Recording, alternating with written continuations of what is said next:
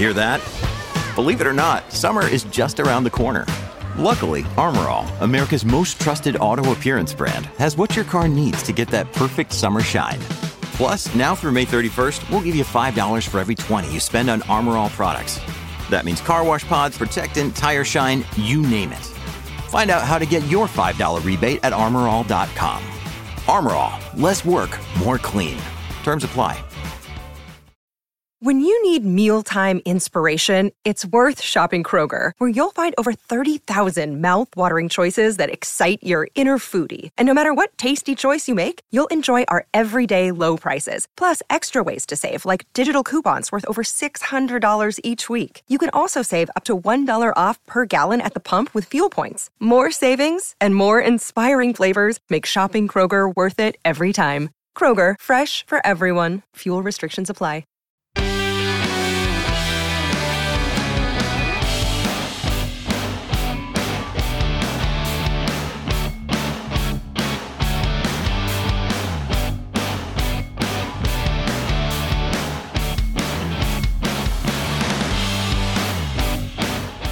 Hello and welcome back to a brand new episode of the DNF1 F1 podcast. I hope that you're all doing well, and thank you once again for taking the time to tune into the show and inviting us into your lives to talk all things Formula One. Now, of course, we are in a bit of a break, a bit of an interlull period now, as the F1 season is starting to ramp up. We had a pseudo triple header, which turned out to be more of a double header because of what went down at Imola. Of course, our thoughts are very much with all those still affected by what's going on in that region. But whilst we're in a bit of a break now between the Spanish Grand Prix and the Canadian Grand Prix coming up this time next weekend, we thought we'd do an episode to talk about the one team that has really been making the headlines for their incredible progress and the potential that they still have to finally be a midfield team that can really break into the upper echelons of the F1 grid and maybe challenge for a world championship as well. Before we get into all of that, of course, I just want to ask once again for your continuous support and appreciation for that support. I know you guys listening to this show keep going, say, oh, Ad, why you keep asking us about this all the time? You keep asking us support, but this is what we do as content creators. We always like to ask for your support, and we really appreciate you giving it. So, of course, if you watch this podcast on YouTube, like the video, subscribe to the channel if you are new, and don't forget to leave us a 5-star review on your favourite podcasting platform for all of you wonderful listeners on our audio platforms. But without further ado, talking about this episode with Aston Martin, of course, Honda as well, coming back in 2026, we have F1 journalist for The Athletic, no less, Luke Smith. Luke, first of all, thank you so much for coming on this show. I really appreciate you giving up your time to talk to us about Formula One. How are you doing?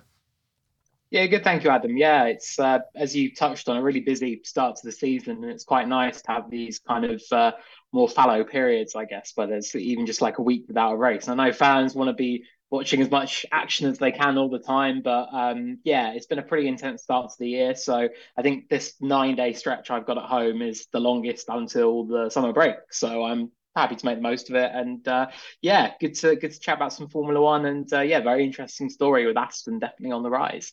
Absolutely, and we've had a few F1 journalists like yourself on this show, and I think the one consistent theme that we get is how busy you wonderful people are. And obviously, you know, you and I are of a similar age, and I think what we remember growing up was, you know, finding out all the latest in F1 from magazines like the Autosport magazine or F1 Racing magazine. Nowadays, all the information that we are privy to as F1 fans are at the touch of a button on whatever social media platform you go on to or YouTube channel. You can't avoid F1 news now, and obviously it takes a massive strain and an intense workload on journalists like yourself. Are you guys the unsung heroes of the F1 world in terms of the media side of things? I maybe wouldn't go that far, to be honest. I think that we yeah, like we work hard, and we do yeah, can't deny that at all. Like, and it is a very enjoyable profession, don't get me wrong, and it's a great way of life, and I love the fact that we can go to these races and we can be on the inside basically of everything going on, and the purpose of that is really to keep fans up to date, to keep everyone sort of primed on what is happening. And I think that, yeah, it's definitely interesting how media has shifted over the past, I guess, sort of maybe 10 years especially, but it seems to be, yeah, moving at an even quicker pace nowadays. And I think that we're seeing sort of rise of maybe like influencers and content creators and stuff like that. And that's really fantastic in terms of the overall sort of pool that F1 has in terms of its media content and everything. But yeah, ultimately, I think I was having this chat with someone last night, actually. Like, I'm very much a journalist first who just so happens to be writing about Formula One as opposed to a Formula One journalist, if that makes sense. And I adore the sports pieces, but yeah, maybe we wouldn't go as far as unsung heroes, but we definitely, it's definitely one of those jobs where it's like you can try and take days off, and even then something might happen, and then you've got to drop everything and go for it with the story. But yeah, it's a fascinating place to work, I must say. It's a really enjoyable. I love it, the job. Honestly, it's yeah, a real privilege to be part of the circus going around the world. I think that's another thing that we get a lot as well, is how upbeat everybody is that works in that similar capacity. And as you said, you know, you're a journalist by trade, but also a fan as well. And I think that makes it so much easier. And obviously, you might not say unsung hero. I think I will, purely because if it isn't for the work that you guys do all across the F1 world, half of us out there making content wouldn't have much to talk about, because we wouldn't be aware of what's going on in the inside F1 circus all around. But of course, Luke, before we get in talking about Aston Martin, every time we have a new guest on this show, we have an icebreaker question. And this question in particular allows us to sort of dive into the F1 mind and find out a little bit more regarding your interest regarding the cars and circuits. So I'm going to throw it at you and see what we get back. If I was to give you any F1 car in history and you could drive it around any circuit in the world, doesn't have to be an F1 circuit, it could be your local kart track if you like to, and don't worry about learning how to drive it, you are the absolute expert of this car. What car are you driving, and where are we driving it? Oof. I think I would take the. See, I love some of the recent Mercedes. I think the 17 Mercedes. That was the last one without the halo. And don't get me wrong, the halo is fantastic and very important, but without the halo, but with the big wheels and everything, that looks absolutely amazing. And the 2020 Merc as well was an absolute machine as well. But I think purely for the added sound and everything like that, you got to go for an F2004. I think the Ferrari. I think that was just really F1 at its peak in terms of an absolutely rapid car. It was light, nimble, the V10 sound as well. I would, yeah, I think take that. And for a track, I think it has to be Spa. Spa is my absolute favorite Formula One track. It's somewhere I love to go to. I used to go twice a year. I would go for the World Endurance Championship race as well. F1's expanding calendar means I can only go once a year now for the F1, but that's still an absolute honor. So it's, yeah, I think that's what I'd do. That to me is a real mix of classic car, classic track, just a perfect combination. Yeah, I absolutely love that answer, because Spa is one of my favourite circuits. It was the first circuit I ever went to watch a race live many years ago. It wasn't quite 2004. I mean, although I do admit that was my favourite Ferrari in particular, but in 2001, yeah, that was a pretty good year for Ferrari as well. So, yeah, pretty good answer. I like that very much. I mean, talking about the F1 calendar from a journalist perspective now, we have obviously 23 races on the calendar, even though we're not going to be getting 23 races because of a couple of races having to pull out for different reasons. How much more is the strain of being an F1 journalist, and I say strain relatively speaking, obviously, you know, it's a dream job, but how much more intense is the role now compared to what you would have imagined it would have been like back when we were growing up watching F1, where there were only about 2/3 of the races on the calendar compared to what we have now? Yeah, I think that's a very good point, and it's also the length of the season. So I remember 2007, for example, that was way before I was working in F1. I was still very much a fan. That season finished, I think, middle of October, I want to say, and then things didn't start up again until March. And now it is that we run right the way to the very end of November, and that's only really a new thing as well. And everyone's saying, "Oh, it's so good we don't race in December anymore," and it's like that's yeah, you look back at a couple of the COVID years, and that was obviously such a unique period in time, but it was very intense because you would finish the season middle of December, and then you kind of got a bit of time to recuperate, get through Christmas, and then you're into January and you're talking about car launches. Cars are launching early Feb, February we're going testing, and then we're back racing again. So there wasn't really any stop. And I think that obviously for the teams and the people who are working these mammoth shifts, obviously for the teams and the people who are working these mammoth shifts at the track, they're obviously the ones who are, they're really, I think, feeling that strain more of this calendar.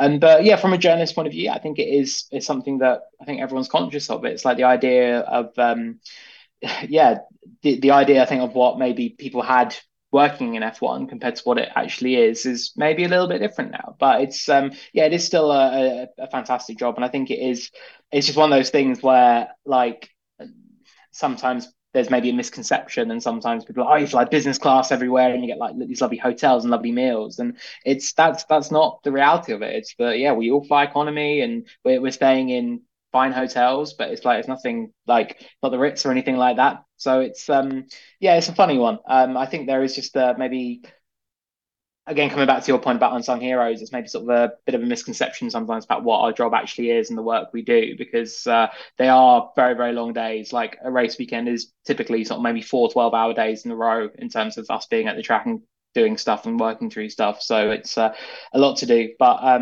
yeah, the calendar, I think that that's how it is now. And I hope that they realize this is really, we're at the limit now and we can't really go too far beyond that. But yeah, it's an interesting way that F1 has gone, and I think it's going to be interesting going forward to see whether that impacts maybe career longevity, whether people are saying, look, I only want to do F1 for 10 years instead of 20 years, and are we going to see fewer F1 lifers because it's not no longer a 16, 17, 18 race season, it's so much more than that. But yeah, but ultimately, look, F1 has gone in this direction. We know the benefits of that. It's great that we've got so many countries wanting to host F1. So it's just about finding that trade-off really between what is good for the sport commercially and in terms of the brand awareness and everything like that, versus the human cost as well of people working in F1. Absolutely. And, you know, we're in an era now where F1 is going through an efficiency process where with the cost cap and, you know, teams as a result of that are having to try and find ways to not only do what they were doing before, but with less, but if anything, the output has to be greater now. The demand is greater because we're going to more circuits. Sprint races are on the rise, and I don't see F1 stopping where they are right now. I can very much see it being, introducing a few more sprint races, trying to get as much as they possibly can to the point where that question, are we at breaking point already? Which I think in some fairness, we kind of are almost already. That's going to become a serious issue, and it's all through the F1 paddock. It's not just the journalists either. It's going to be the men and women and everyone else that works within the F1 team. So, I mean, as a fan, we only see so much of that. But I think even when regular fans like myself can see that this is an issue, I think that is a question that F1 really has to consider. How much can we make from this sport before we get into a position, as you said, where we start losing people that were working in the sport that were considered F1 lifers after only 10 years. I mean, on the content scene, we have seen a few people that I've spoken to that used to work in F1 teams, because of the demand, either go elsewhere or become content creators. And it's a new niche altogether in that respect. Yeah, definitely. And I think it's also when you see other championships like I know, like an IndyCar season, for example, and that runs March to September, and they have a really intense period, don't get me wrong, and like particularly around May, I think they're pretty much doing something every week for like 6 weeks in a row.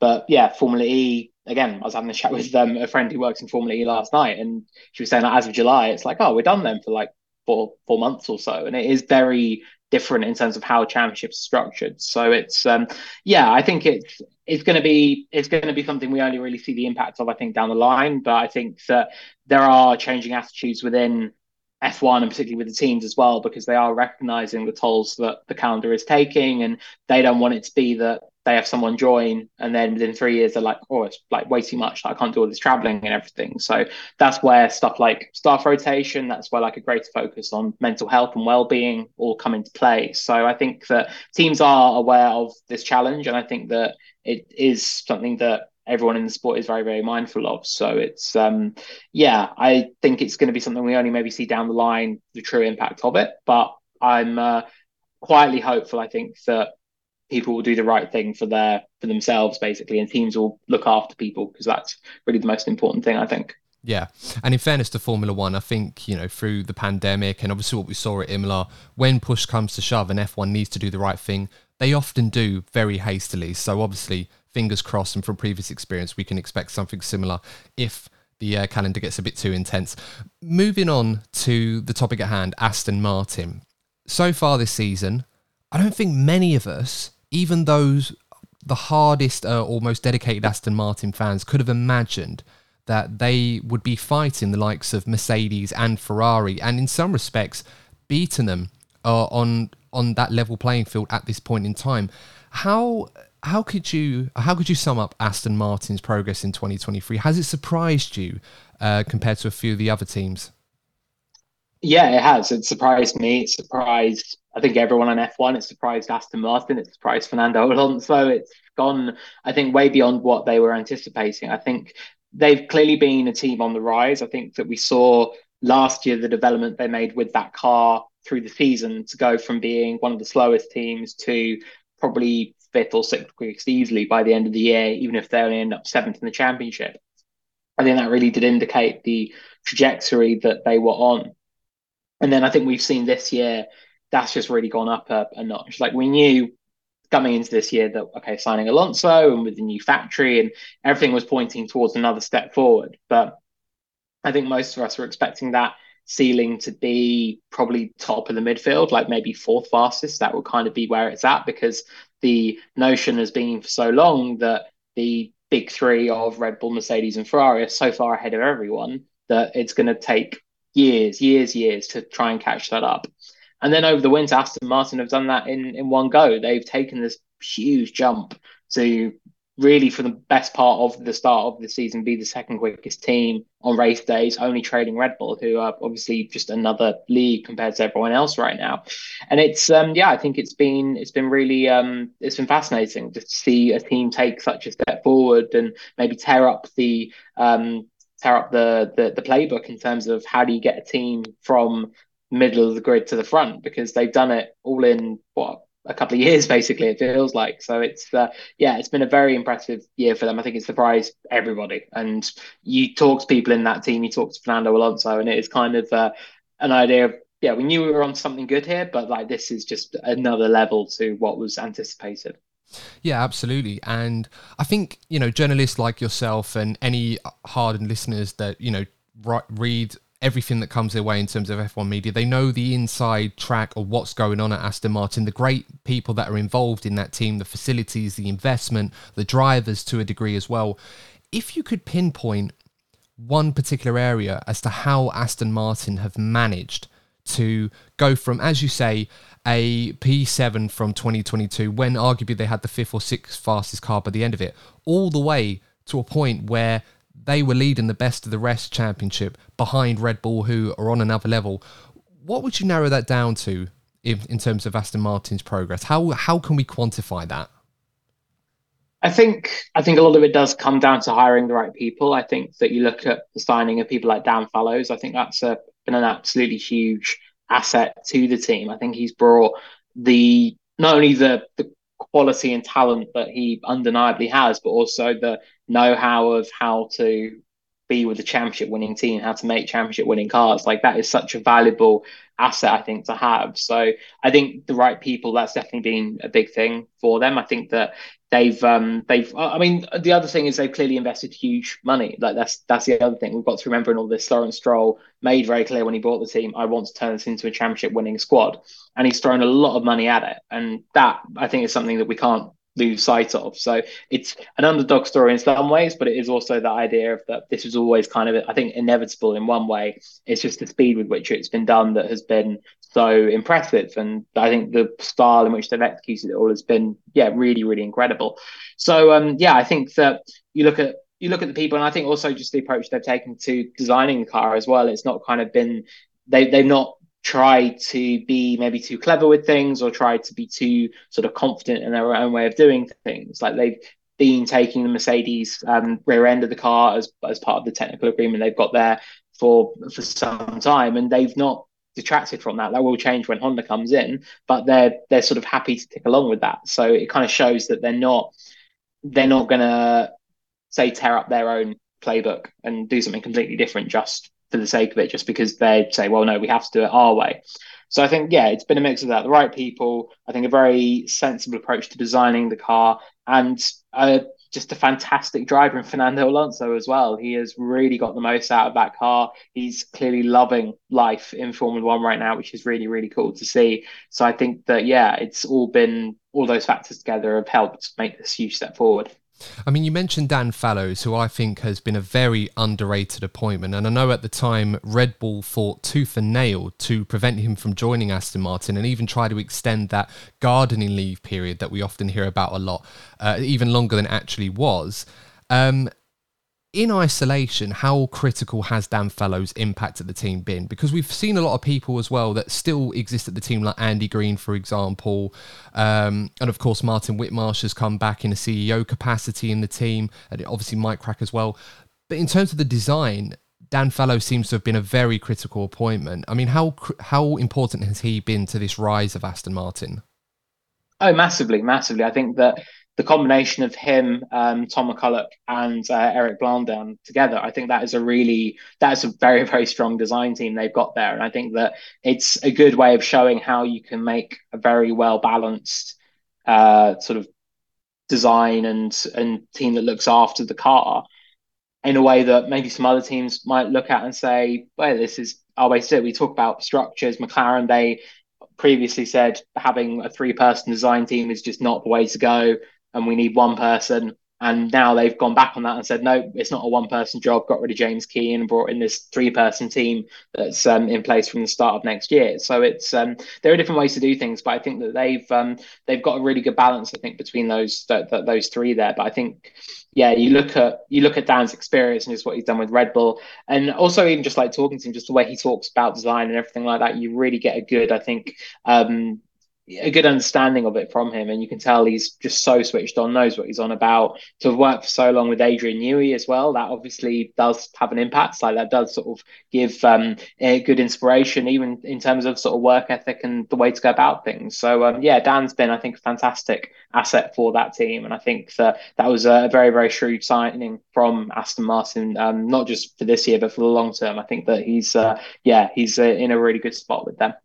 Yeah, absolutely. I couldn't agree more with that one. It's a team that we've often associated in the past during their Force India and Racing Point days, that they were a team that very much overperformed with the limited resources that they had. Is that theme still existent at Aston Martin, or have we moved away from overachieving to a point where expectation starts to level out with what they're capable of? Um, this I think will probably be the last year that we say they're overachieving, because yeah, obviously the limited resources thing, that's completely gone now. It's gone. It's now one of the wealthiest teams in Formula One in terms of the financial might behind it. That's allowed for investment in a whole new factory and a new wind tunnel and everything like that. And that's the kind of thing you need to be a real front running team. So I think that this year has been a surprise. Don't get me wrong, but I think that if they'd had that year where they were maybe top of the midfield, as perhaps expected, as maybe I expected from them this year, you'd say that was about in line with expectations. And then it would be next year you'd expect the step to where they are now. So yeah, I think they are still overachieving. They are, and again, it's sort of that reputation, as you touch on, through those Force India Racing Point days of pound for pound, maybe the best team in F1 in terms of operationally how they do things and getting the most out of a car and limited resources. But yeah, ultimately that's only going to go so far. Like as a team, you don't want to be snaring the odd podiums, maybe a win if you're lucky, and like say that's the best thing ever. You want more than that. The hunger goes way beyond that. And Lawrence Stroll from day one has made very clear that he wants to make this one of the greatest F1 teams there ever was. And he's putting a lot behind that. And I think that as we move into next year and the year after, it's the 5 year plan. There was always a 5 year plan to make this a championship winning operation. We're in year three now. Years 4 and 5, you've got to think that yeah, they're going to be in that kind of territory. And I think it's going to be interesting to see how they perform. But yeah, this is probably the last year that we can talk about Aston Martin or Team Silverstone, I guess is the best way to describe them, as maybe being these plucky underdogs, because yeah, things are definitely changing there, but they have to change because that's how you turn it into a winning operation. Hey, it's Kaylee Cuoco for Priceline. Ready to go to your happy place for a happy price? Well, why didn't you say so? Just download the Priceline app right now and save up to 60% on hotels. So whether it's Cousin Kevin's Kazoo Concert in Kansas City, go Kevin, or Becky's Bachelorette Bash in Bermuda, you never have to miss a trip ever again. So download the Priceline app today. Your savings are waiting. Go to your happy place for a happy price. Go to your happy price, Priceline. And I think that's important because over the years, we've often talked about which of the midfield teams are in the best place to move into the upper echelons of the F1 hierarchy, challenge the big three in Red Bull, Mercedes and Ferrari. And so far, I think the likely candidates that we've cited for a fair few years now have been Alpine, formerly Renault, and McLaren. And in Alpine right now, using the Enstone factory that Renault obviously once occupied, and still do to a certain degree as well, their resources, obviously, whilst pretty good, compared to those big three teams, are quite limited.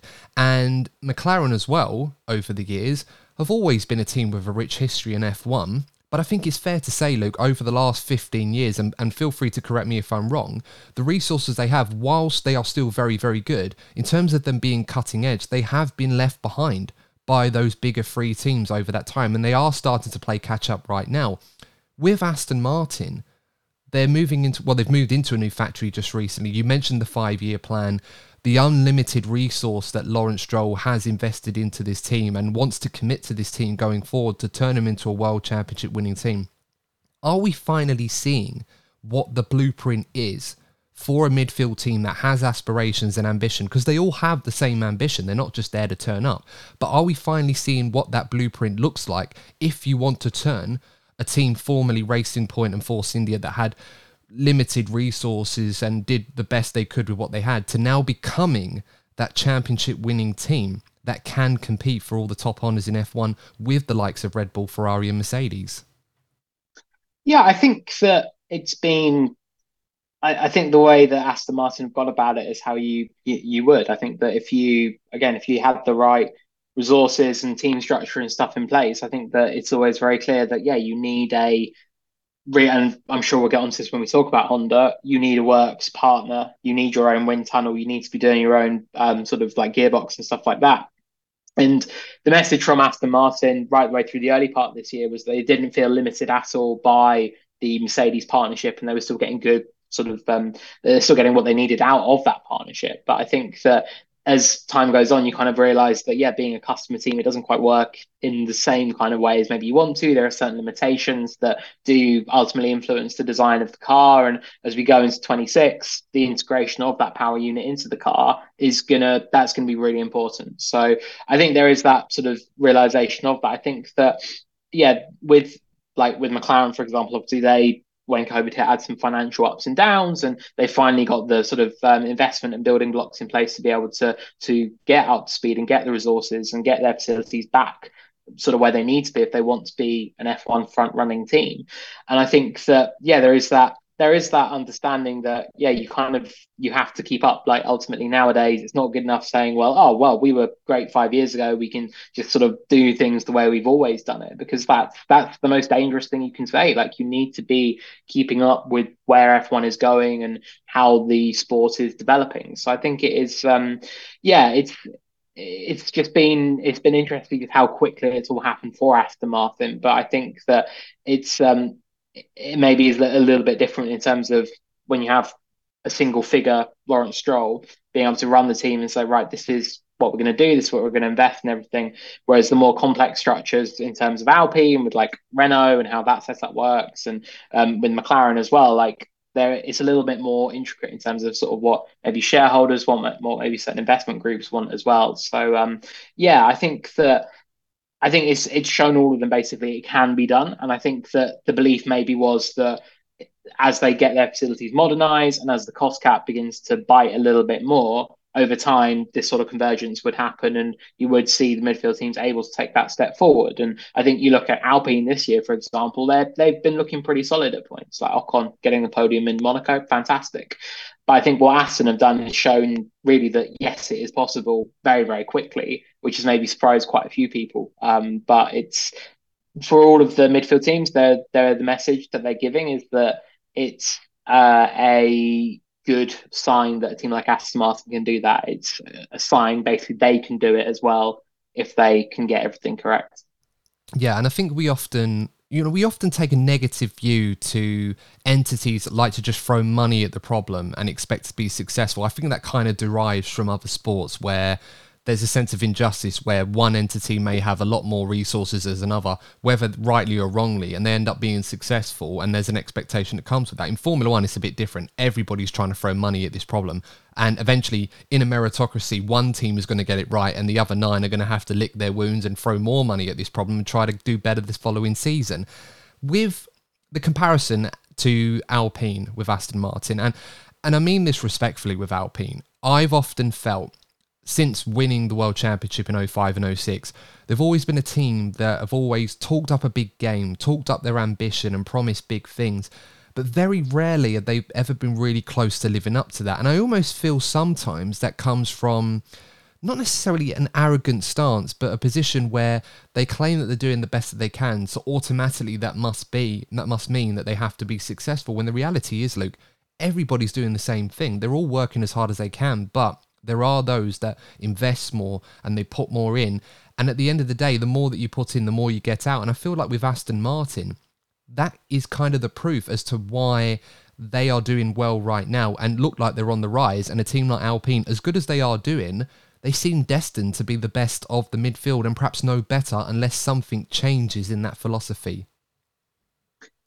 I think with Alpine, I think that, again, the Aston example, I think, does show what is possible in terms of making that step forward and being able to advance. And I think with Alpine, it's been a funny period for that team ever since the brace of titles in 05 and 06, in terms of Renault were out and then in, then out, then in. And I think now that it's very clear how Renault wants to play it with that team in terms of it promoting the Alpine brand and really trying to build that kind of brand identity. And I think that it's been interesting how the team has kind of embraced that as well. And I think it's maybe changed perceptions a little bit. I remember sort of back end of the 2010s that I was talking to some people and they said, yeah, Renault are the team we're looking at and thinking, yeah, they could really be the challengers. And obviously the signing of Daniel Ricciardo, that was a big thing. And I think that his decision to then leave after only 2 years and join McLaren, that maybe did sort of raise some question marks as well about,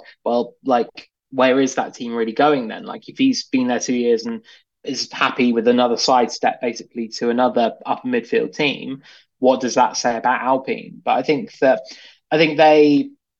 Lauren Rossi, I think this year has been very clear with them. He's made very, very evident that he's not happy with elements of their performance. I think that last year they did well to get fourth in the championship. It exceeded, honestly, my expectations. Beginning of last year, I said they would finish quite low down in the championship, which then both Lauren Rossi and Alan Permain, the sporting director, actually came in Abu Dhabi to remind me that I had said they would finish so low in the championship. But I was very happy to shake their hands and say, yep, I got that wrong. Well done, guys, because it was, I think it was a really good season from them in the end. I think Ocon and Alonso together were fantastic.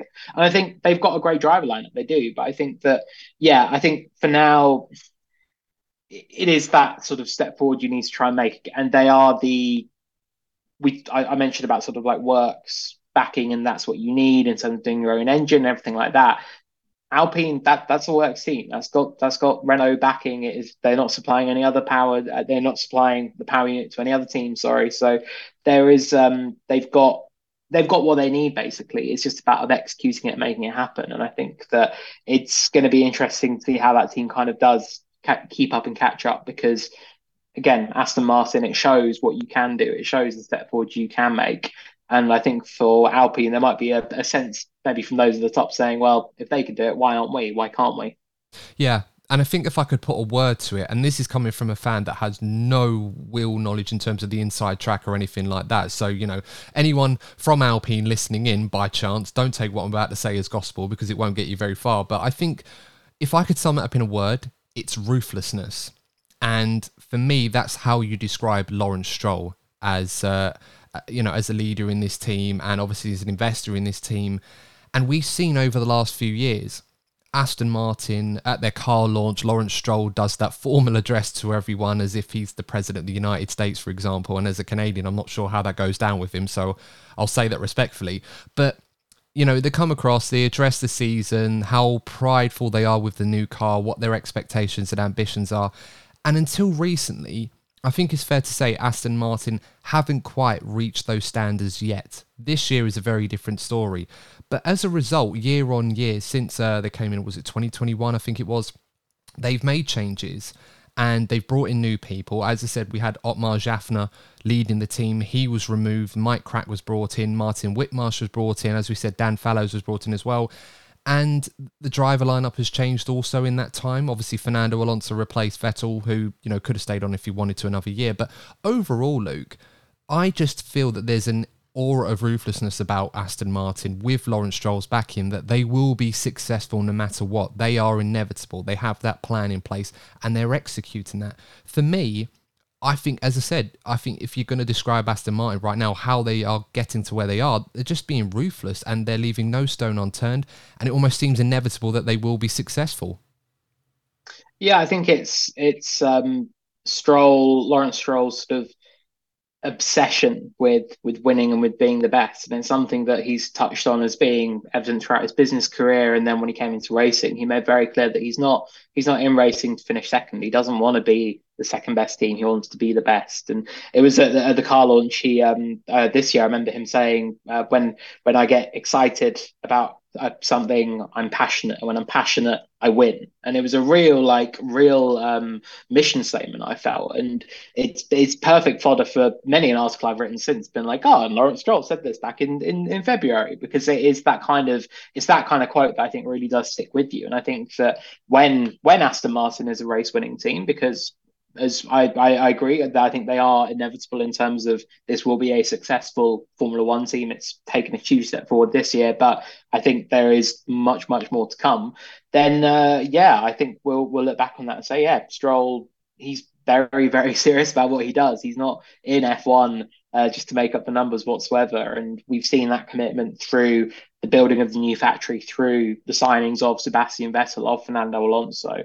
And I think it's been, I think that, yeah, to your point earlier about people maybe in other sports, like, I mean, you look at Man City, for example, in football, and you say, look, they're winning everything. And okay, it's a very good team, but how that team was put together in terms of the investment and everything, and to have such a war chest to be able to dip into does maybe skew things a little bit.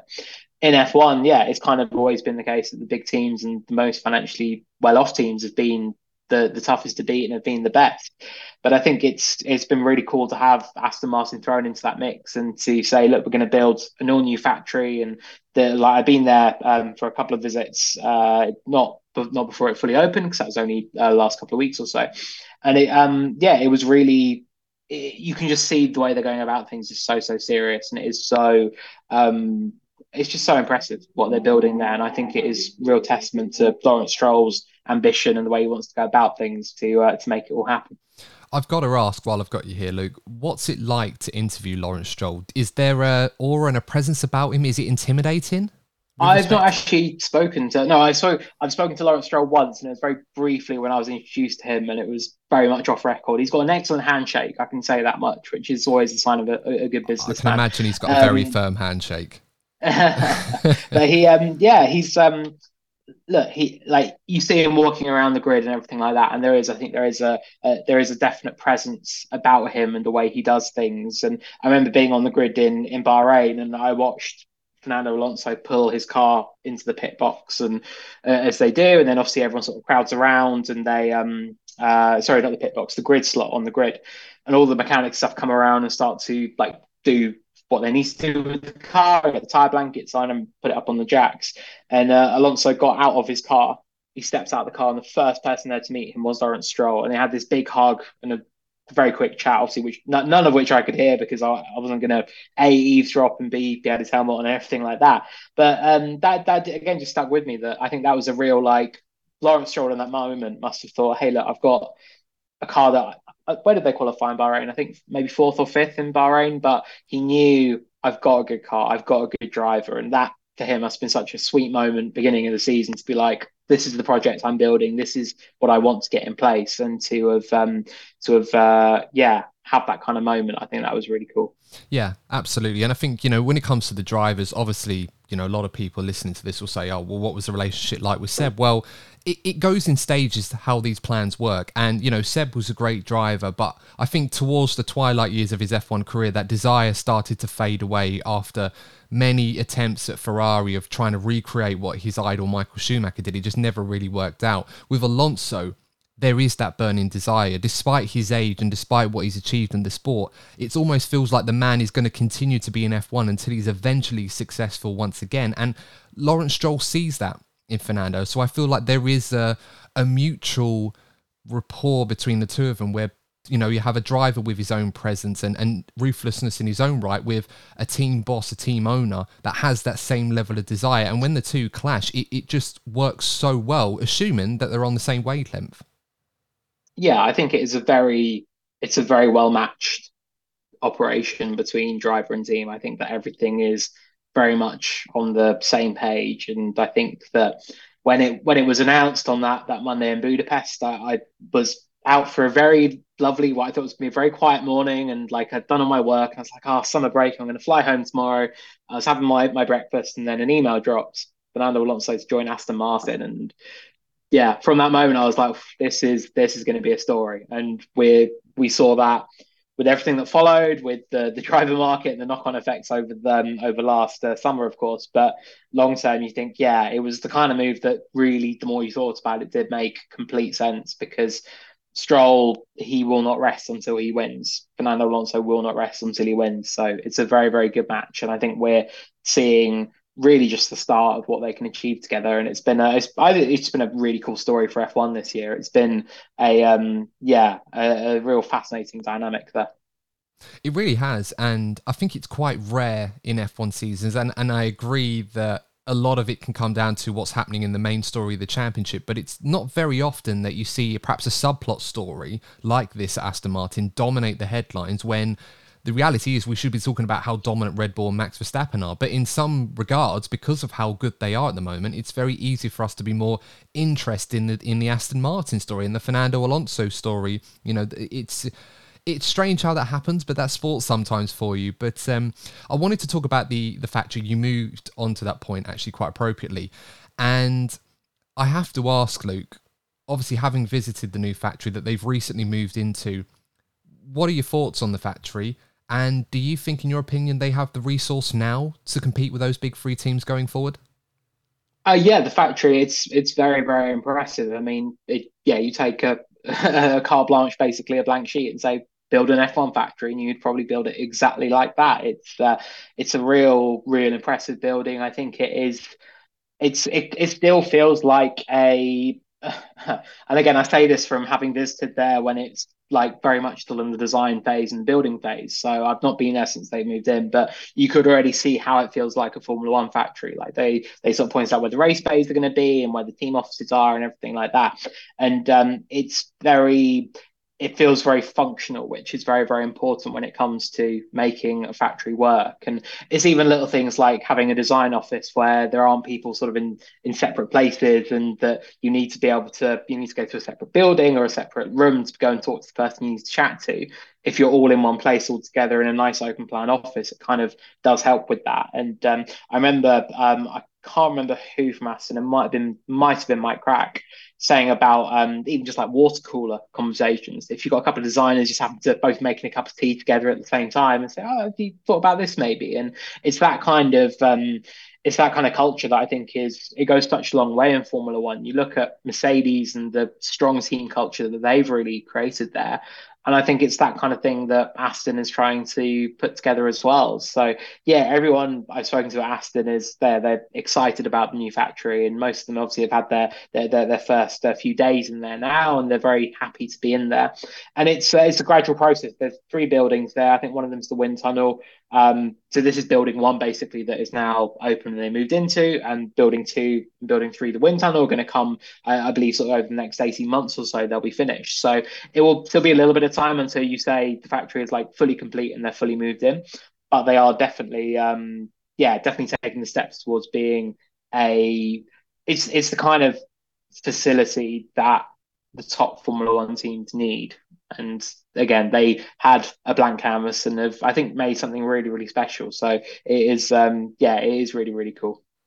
Yeah, I know, I couldn't agree more. And from what I'd read, obviously, I'm glad you mentioned the wind tunnel situation, because I think a lot of people probably underestimated how significant it has to have your own wind tunnel, especially one working as well. I think, McLaren was still using the one that Toyota used to have in Cologne for many, many years. And I think they're only recently been able to get on top of that, or at least, not in the short term. But with Aston Martin, I think a lot of people cited that now that the factory is ready and open, for the most part, that they would have a guaranteed strong car in 2024. Does it feel more likely that this is a process that is still going to take a few more years? Perhaps 2026 is still that key date where we'll start to see a fully working Aston Martin, the product of all their resources themselves, not having to share Mercedes wind tunnel, for example, a car that could compete for a world championship? Oof. Yeah, I think 26 is probably the year that will be earmarked by Aston as being the first year it's fully on its own 2 feet with the Honda partnership and everything like that. But I think what they've been able to achieve this year kind of suggests that maybe they don't need to wait that long. Maybe they can take another step forward next year and be in that kind of Red Bull territory and maybe get in the fight potentially for a title. Fernando Alonso, he was asked in Monaco about his championship chances, and we know realistically that there aren't any, because it's all going the way of Red Bull and that car is so dominant. And at best, Aston is going to pick up maybe a win or two this season. But I think even he in Monaco said, I keep thinking about it until it's over. Like, I'm not going to rest and think like, oh, like this isn't going to happen. And that speaks to his mentality. And I think that it's something maybe going into the next couple of years that will still be there. I think, but yeah, they're not going to just say, well, we're on hold till 2026 now. They're not going to have this brilliant season and be it second or third or fourth or wherever they end up in the championship. Say, that's our ceiling now. Well done, boys. Let's just wait until 26 until we can really fight for a title. So, yeah, I'm intrigued to see what further progress they can make. But I think that this year's kind of proven that they've got what they have in place already is very, very good. And I think that the arrival of Honda and getting the factory and the wind tunnel and everything online, that is only going to, I think, that's only going to take them that other step forward in 26. But I think, yeah, they're still in really, really good shape even prior to then. Yeah, and speaking of Honda, of course, we have to talk about their return to Formula One. Are you surprised to hear that Honda are coming back into F1 in 2026 with Aston Martin? No, not really. I think it was surprising when they announced in 2020 that they were pulling the plug, and that was very, very sudden. But I think that what we then saw after that, in the what was meant to be the final full Honda season in 21, and obviously that was such a sort of turbulent year for Formula One and such an intense title fight. And I think that the Honda exit kind of got overridden in terms of being a big storyline towards the end of that season. But we kind of saw after then Honda was like, oh, well, we'll keep being like a technical partner. We'll keep like doing some support from Secura. And then it was, oh, well, we'll keep the Honda Racing Corporation logos on the car. And then it was, oh, well, no, we'll put the full Honda logo on the Red Bull car. And you could see the kind of shift in thinking I think was coming. And I think that it was a mixture of changes within Honda, but also F1 really going down this more electrification, sustainable fuels route that is so appealing to manufacturers. Audi coming in 2026, the obviously interest from Porsche at one point that faded with the Red Bull deal. But I think for Honda, that kind of it showed them what there was long term, and I think that is why they said, look, we want to go back into this fully now. So I wouldn't say it's a surprise. I think that, yeah, if you'd have asked that question in early 21, something like that, when we knew their exit was coming and before we really knew where F1 was going, I think that, yeah, you would say there's no way Honda are coming back. But they've got this history of being quite in and out of Formula One and very on and off. But yeah, from what they said the rules now look like a very good place for the long term as well. So it does seem encouraging that Honda is going to be back, and probably back for good. Yeah, I mean, at the time, I thought, honestly, at the time, it seemed a little bit strange, given how how good they were, how far they'd come from those dismal days at McLaren where Fernando Alonso famously was calling it a GP2 engine and he couldn't wait to be rid of it. And then they go to a point where they're successful with Red Bull in 2021 and beyond that as well. But of course, they're not able to get the credit for that. And for me, I always thought them leaving F1, I totally understood the reasons for it. They wanted to pursue and put more resource into the electrification of their engine cars on the road car industry and other formats as well in racing. And perhaps that decision was taken a bit hastily because they weren't aware, or perhaps they didn't appreciate where F1 was going in terms of the increase of electrification in future power units, for example, as we're going to see in 2026. There's a huge emphasis on that. And of course, that definitely is going to be akin to Honda's interest. But playing devil's advocate here, Luke, I can't help but feel that Honda have kind of been brought back to F1, and in a way they've always been looking for a way back into F1 for a few years now, purely and simply because, firstly, not only are they denied the credit that they deserve in terms of the record books for their contribution to Red Bull's success, and perhaps for the next few years that will continue, but what's worse is that their intellectual property, their equipment that Red Bull have obviously optimized for their own powertrains, and Honda have played a part in that as well, it almost feels like there's going to be a Ford sticker on that as well. And it almost feels like we can't have Ford taking the credit for all of our hard work. So we need to come back into F1 and do something about that. I mean, what were your thoughts on that? I think for brands of manufacturers, they always want to be in F1 to win, and they always want that.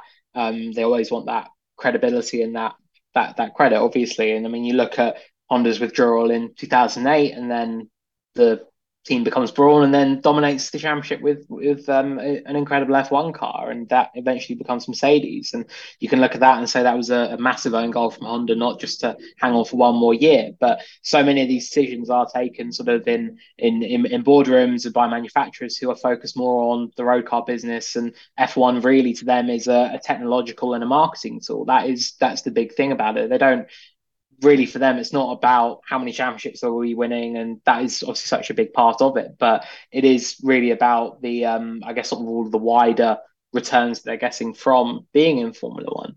And I think for Honda, that the return, I think it ultimately gives them what they need. It gives them the marketing boom that you don't get from any other racing championship in the world.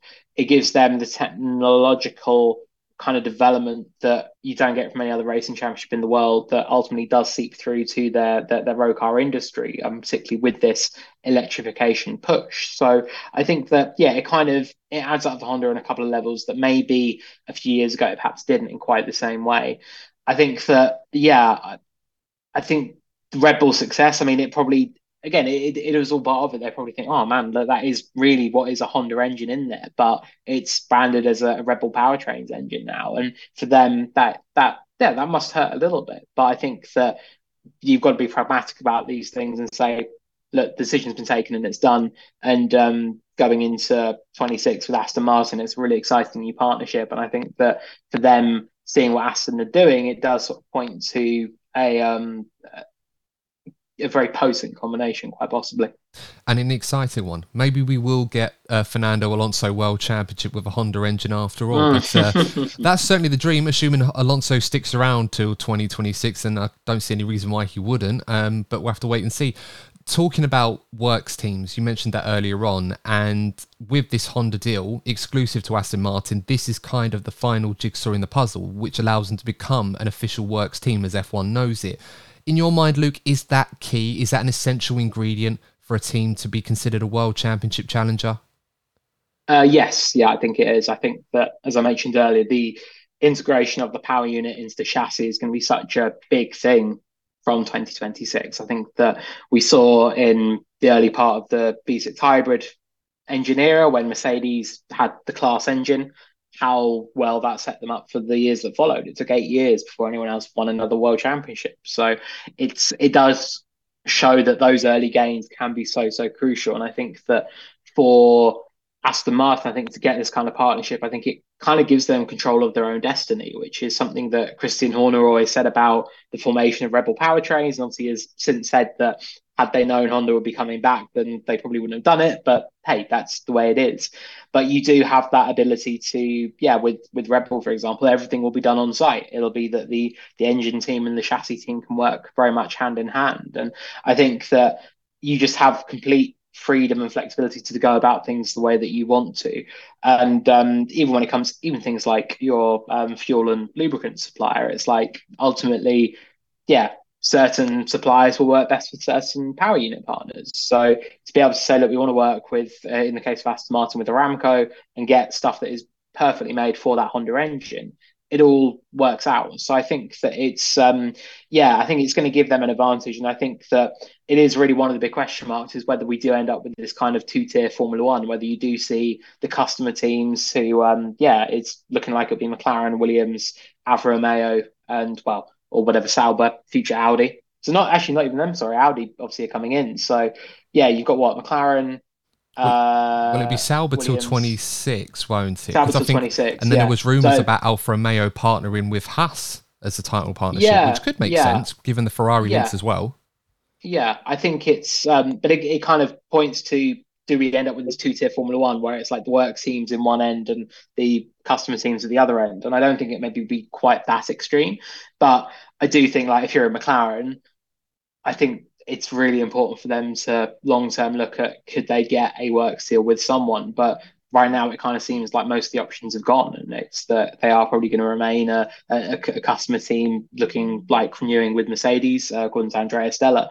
So yeah, it's interesting. I think that, but for Aston Martin, I think that it was absolutely the next step they needed to take, and I think it is the final step where you say you've got a works engine that can perfectly integrate with a car. You've got an incredible driver in Fernando Alonso, assuming he's still racing in 2026. If he's not, I'm sure drivers will be banging down the doors to try and get that seat because it's such an exciting project. You've got a new factory, you've got a wind tunnel on site, you've got good financial support behind it. All the stars are really aligning for that Aston Martin team. Yeah, and I think one thing that Aston Martin will be well aware of as to why Red Bull was so successful with Honda where McLaren wasn't in comparison is that even though it was a works deal, they were able to incorporate the needs of the engine manufacturers and, you know, tailor their car to suit their needs, whereas McLaren didn't really do that. So Aston Martin, they'll be well aware of how to incorporate that. They've been incorporating Mercedes parts into their car for such a long time now. And, you know, recently they've made that work going down the Red Bull philosophy and putting their own spin onto it. So I see no reason why putting a Honda in the back of the Aston Martin isn't going to make them do great things in 2026 and beyond. So it will be exciting to see. I did want to talk about the drivers, the effect that they're going to have on this one. We'll start with Fernando Alonso, obviously. 5 podiums so far this season. I think the only driver with more podiums, obviously, Max Verstappen at this point in time. 3rd in the Drivers' Championship. Easily the best driver on the grid right now, in my opinion, outside of Max Verstappen and Sir Lewis Hamilton to a degree as well. How critical has Fernando Alonso been to Aston Martin's progress this season? And how impressed have you been by Fernando Alonso? At his ripe old age of 40, was it 41, 42 now? He's still driving, driving like a guy at 21 years of age with the whole world in front of him. Yeah, it's incredible. It's been such a cool story, I think, this year. I think that it's always been there with Fernando as well. And like he obviously went through his struggles with McLaren and then he went away for a couple of years. And it was interesting seeing how like doing Indy and doing Le Mans and WEC really did sort of ignite a bit of a fire in him. But I think that deep down, Formula One, he knew that was where he wanted to be. That's where he wanted to be successful. And yeah, he's just relentless. Like I remember when we went to the Aston Martin factory for their car launch, and it was kind of because we had McLaren, I think, launched that morning, I want to say. And then in the afternoon, evening was the Aston Martin launch. So we did both in one day. And went up to Aston Martin, got there maybe like 4 o'clock, something like that. And we had various bits of media and stuff like that. And one of the designers said that, yeah, Fernando this morning, like he's got a full day of media ahead of him. He was still in this morning to go and talk to the design team, then go in the simulator and like just he's an absolute animal. He's relentless, and I think we've seen that come to the fore this year. So he's massively important. I think that it's not only his quality as a racing driver, which is undeniable, but the mentality as well he has, where it's again similar to Lawrence Stroll. It is relentless. It's obsessional. It is I'm here to win, and I will not rest until I do win. And he's just such a such an elite driver. He really, really is. And I think it's been nice to see him have the car where he can probably sort of show that this year. And he's clearly having a lot of fun as well. You hear him over the radio, and he's enjoying life, which is really, really cool to see. Yeah, and I think I remember seeing the other day it was 10 years since his last win in F1 with Ferrari, of course, and I can't help but feel that that's probably the last time in his career up until now where he was actually at a team that had the same level of drive and ambition that he had, and it brings out the best in both parties. Of course, wasn't quite successful at Ferrari, unfortunately, but maybe it'll be different at Aston Martin. We'll have to wait and see. A quick note on Stroll. I'm sure a lot of people have mentioned this already on social media or in articles. Is Lance Stroll good enough to be on merit in this Aston Martin and match the trajectory that they are currently going in right now? How have you judged this season for Lance Stroll? Has he underperformed, or as Fernando Alonso put it, has he just been unlucky? I think it's a mixture. I think that one thing to bear in mind is that Lance did have that cycling accident before the start of the season and raced through those first few races with obviously his wrist still recovering from the injuries, and it's that's something that you've got to really bear in mind. I think that does have an impact on it, and I think that I think with Lance, I think that, there's been a few races where he has been unlucky, definitely. I think you look at Jeddah, for example, he pulled that brilliant move on Sainz on the opening lap around the outside of 10:10, I believe. And then had to retire. And otherwise, he was looking pretty good for a top five finish. And then other races like Monaco, for example, they thought they could get through on one set of tyres in Q1. And then that left him on the back foot. And it's little things like that where, it maybe didn't quite align as it should have. But I think also you do say that there are times when he has underperformed, like Baku, for example. I remember sort of thinking, like, oh, he's driven a pretty good race here.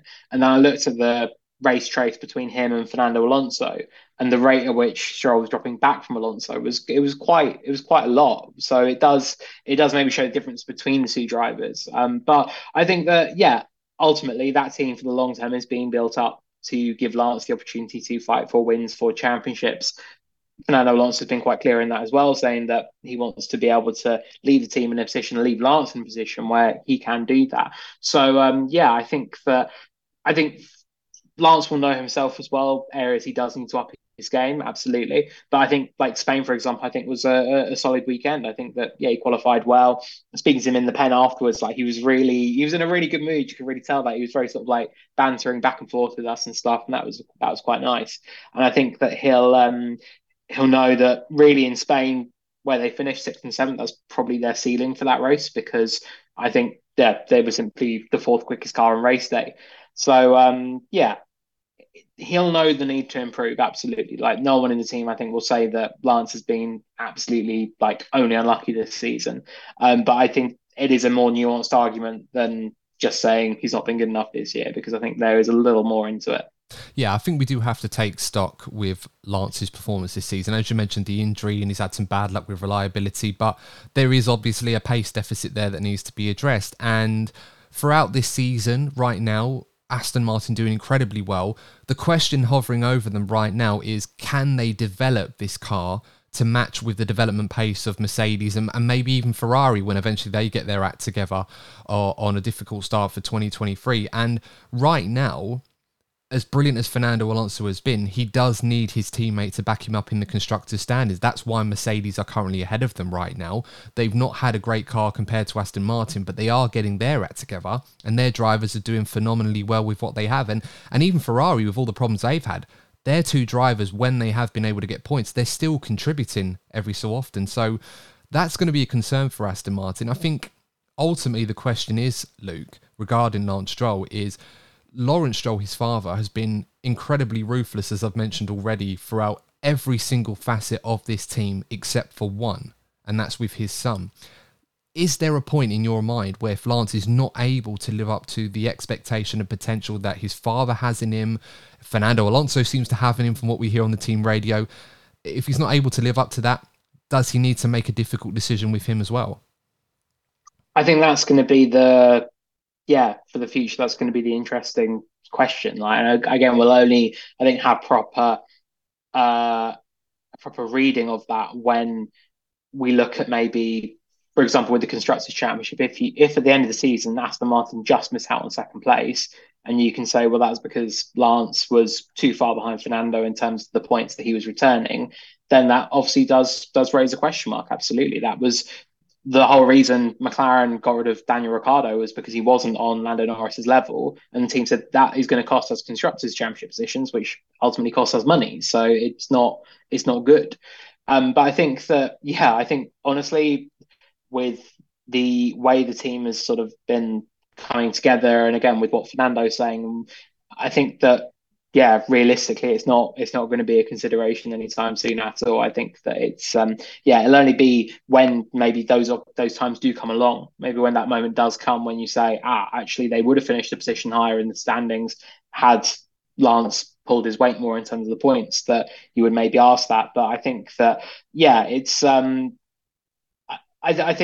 think we'll see. I think the other thing to remember is that Lance hasn't had like a quality car quite like this in the same way. So I think that it's going to be interesting how he kind of develops with the car as well, and like what more comes out of his driving style and everything. But yeah, I think that I know it's a question that a lot of people have. I think it's maybe a little bit too early to jump too far ahead with it, but I think it's it's definitely going to be an interesting dynamic and storyline for Aston Martin's story moving forward.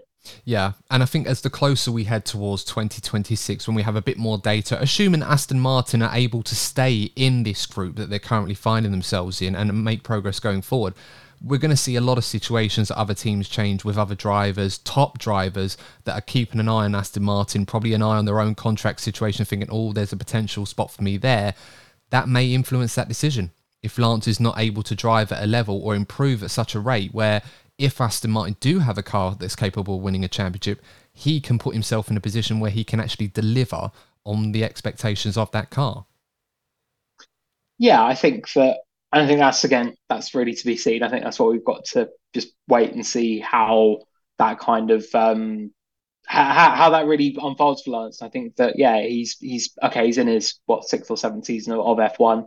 He's still only 20 to 24, 25, something like that. So he's I think there are all questions that will come down the line. I think that it's going to be a good storyline to follow in terms of how does Aston Martin sort of weigh this up, and like in terms of both drivers contributing and pulling their weight, like how does that balance go moving forward? But yeah, I think it's still very early days, I think. It's going to be an interesting story though. It's kind of dynamic and stuff that, yeah, it gets people talking, and it's obviously something that I think is going to be definitely discussed, I think, moving forward.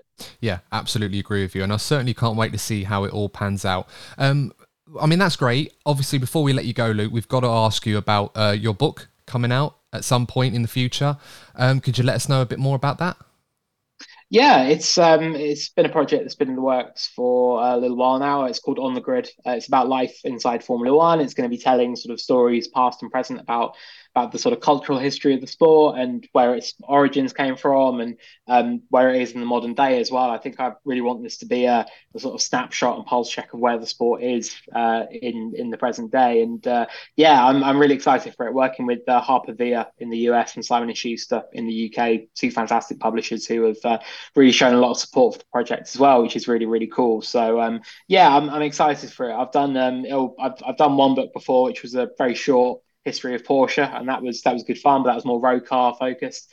But this would be my first Formula One book, so yeah, I'm excited to get into it. I'm excited to I think be telling some of these stories, and I think it's just a real cool project to be working on. It's a sport, as we touched on at the top of this. It's a sport that I love to pieces. It's a job that I love to pieces, and to be able to, I think, convey that and tell that sort of that love for this sport in a book is going to be it's a real dream project, I must say. So I'm very excited to be getting going with it. Yeah, and I'm certainly looking forward to reading it when it does come out. So fantastic stuff. Luke, before we let you go once and for all, where can our followers check you out on social media for all the latest gossip and news in F1 from your side? I'm at Luke Smith F1 on pretty much everything, I think. I downloaded TikTok. I did a couple of TikToks, and one of them got a lot of views, but I don't really TikTok very often otherwise. But yeah. Twitter's my main thing, to be honest. Like Instagram is mainly me moaning about Media Center Coffee and how terrible it is, or talking about my track runs and stuff. So yeah, maybe if you want more of what is Luke doing with his life, Instagram's the way to go for news and stuff. Probably best on Twitter. But yeah, at Luke Smith F1, that's where to find me. Well, that's all the good stuff. I mean, I always am interested to find out which circuit has the best coffee at hand. And of course, as a bit of an amateur runner myself, I'm always quite interested by your journeys. I've actually seen quite a lot of that. And how's that been for you doing track runs? Yeah, fun. It's cool. It's this year, like I've run every single track I've been to so far, and I've done every race so far this season. So I'm quite interested to see come the end of the year how many of the full 22 races, I guess we end up with now, will I've actually run the circuit as well. But yeah, it's cool, and it's also something that it was only when I started doing it and people were like, "Oh, I wish I could do that." And I'm like, "Oh, but it's not an open thing to the public." Like that again, you reminds you of what a privilege this job is at points. Even just the ability to say, "Oh, I'm going to go and run Spa this evening." Like that's a really cool thing. So yeah, it's good fun. I enjoy it. It's probably one of my highlights of the race weekend is going for a track run. Yeah, I mean, it looks amazing, and obviously, yeah, very jealous you get to do that. But of course, one thing I would be interested in hearing from you at some point, Luke, maybe next season might be easy to do it, is obviously, you know how you have the performance indicators, the 100% to the fastest car and the delta there. Might be interesting to see what your closest percentage to the delta is for the fastest car on which circuit. Throughout the season. Yeah. If you have the time to do the maths. Yeah, last year it's funny in Zandvoort, because I ran the London Marathon last October, and Zandvoort was beginning of September, so I was right into like the thick of like you really upping your training. And one night I was like, I'm going to go run 3 laps, and that was only like 13, 14 kilometers because it's quite a short lap. Only 13, 14 kilometers. It's Mo Farah here. But I ran it, and I was like, I was really, part of me was thinking, if there's a crazy first lap and there's like 5 retirements or something, I could say, with my 3 laps completed, I would have finished 15th in the Dutch Grand Prix had I been in a Formula One car, which I'm obviously Brilliant. not. In the end, it was a very quiet start, so I couldn't make that joke. But yeah, it's a cool thing, and yeah, it's nice you do sort of compare it year on year in terms of like, I was like 10 seconds quicker than I was last year, so the upgrades are working and stuff. It's it's cool. It's good fun. That's it. There you go. Luke Smith, world champion 2040, if everyone starts running. But that's an episode for another time, I think, talking about drivers, how fast they could run around these circuits. But I imagine pretty quick. But guys, of course, thank you so much for tuning in with that one. And if you enjoyed that, make sure to like the video, subscribe to the channel, and leave us a 5-star review on your favourite pod platform. We'd really appreciate that. But until then, guys, thanks for tuning in. We'll be back for the Canadian Grand Prix preview next week. But until then, take care. And we'll see you in the next episode of the DNF1 F1 podcast. And remember, as always, if you're not first, you're probably DNF1. Take care.